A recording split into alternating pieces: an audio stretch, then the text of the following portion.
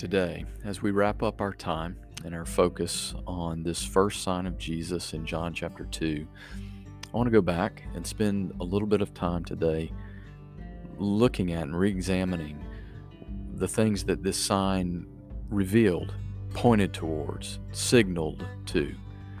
And I want to take those things and apply them to our lives to prepare you, hopefully, for your small group time this coming week, and thinking about how these things apply to our lives and what do we do with this information about this sign of Jesus and turning the water into wine at this wedding in Cana early in his ministry.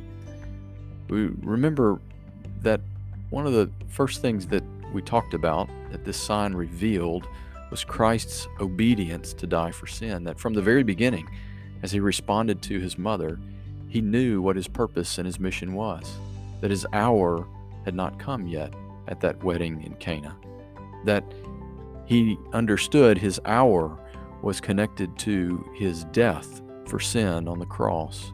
The Gospel of John will make this crystal clear for us as we walk through this gospel together. But I want you to remember how he responded to his mother.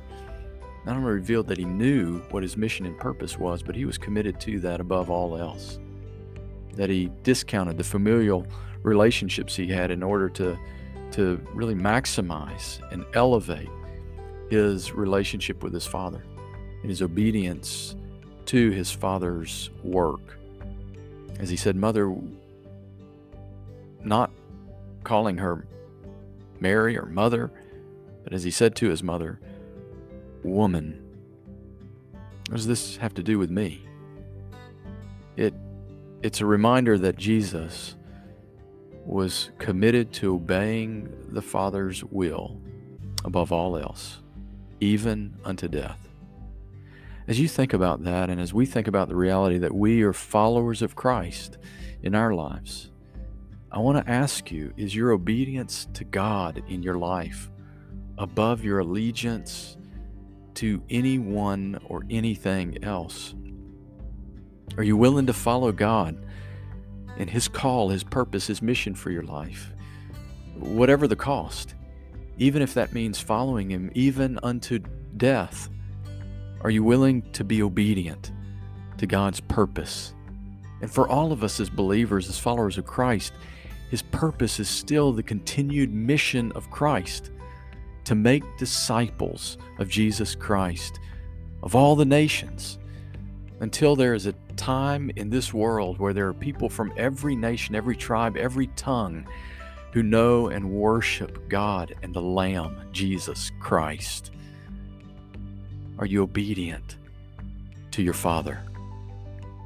The second thing that we talked about was how this sign pointed to a supernatural and sufficient purification for sin. We're reminded of that beautiful picture in how the water for purification was turned into wine. Good, great, abundant supply of wine. You know, there are people all around us, I meet them all the time, who struggle with God's ability to purify or forgive them of their sin.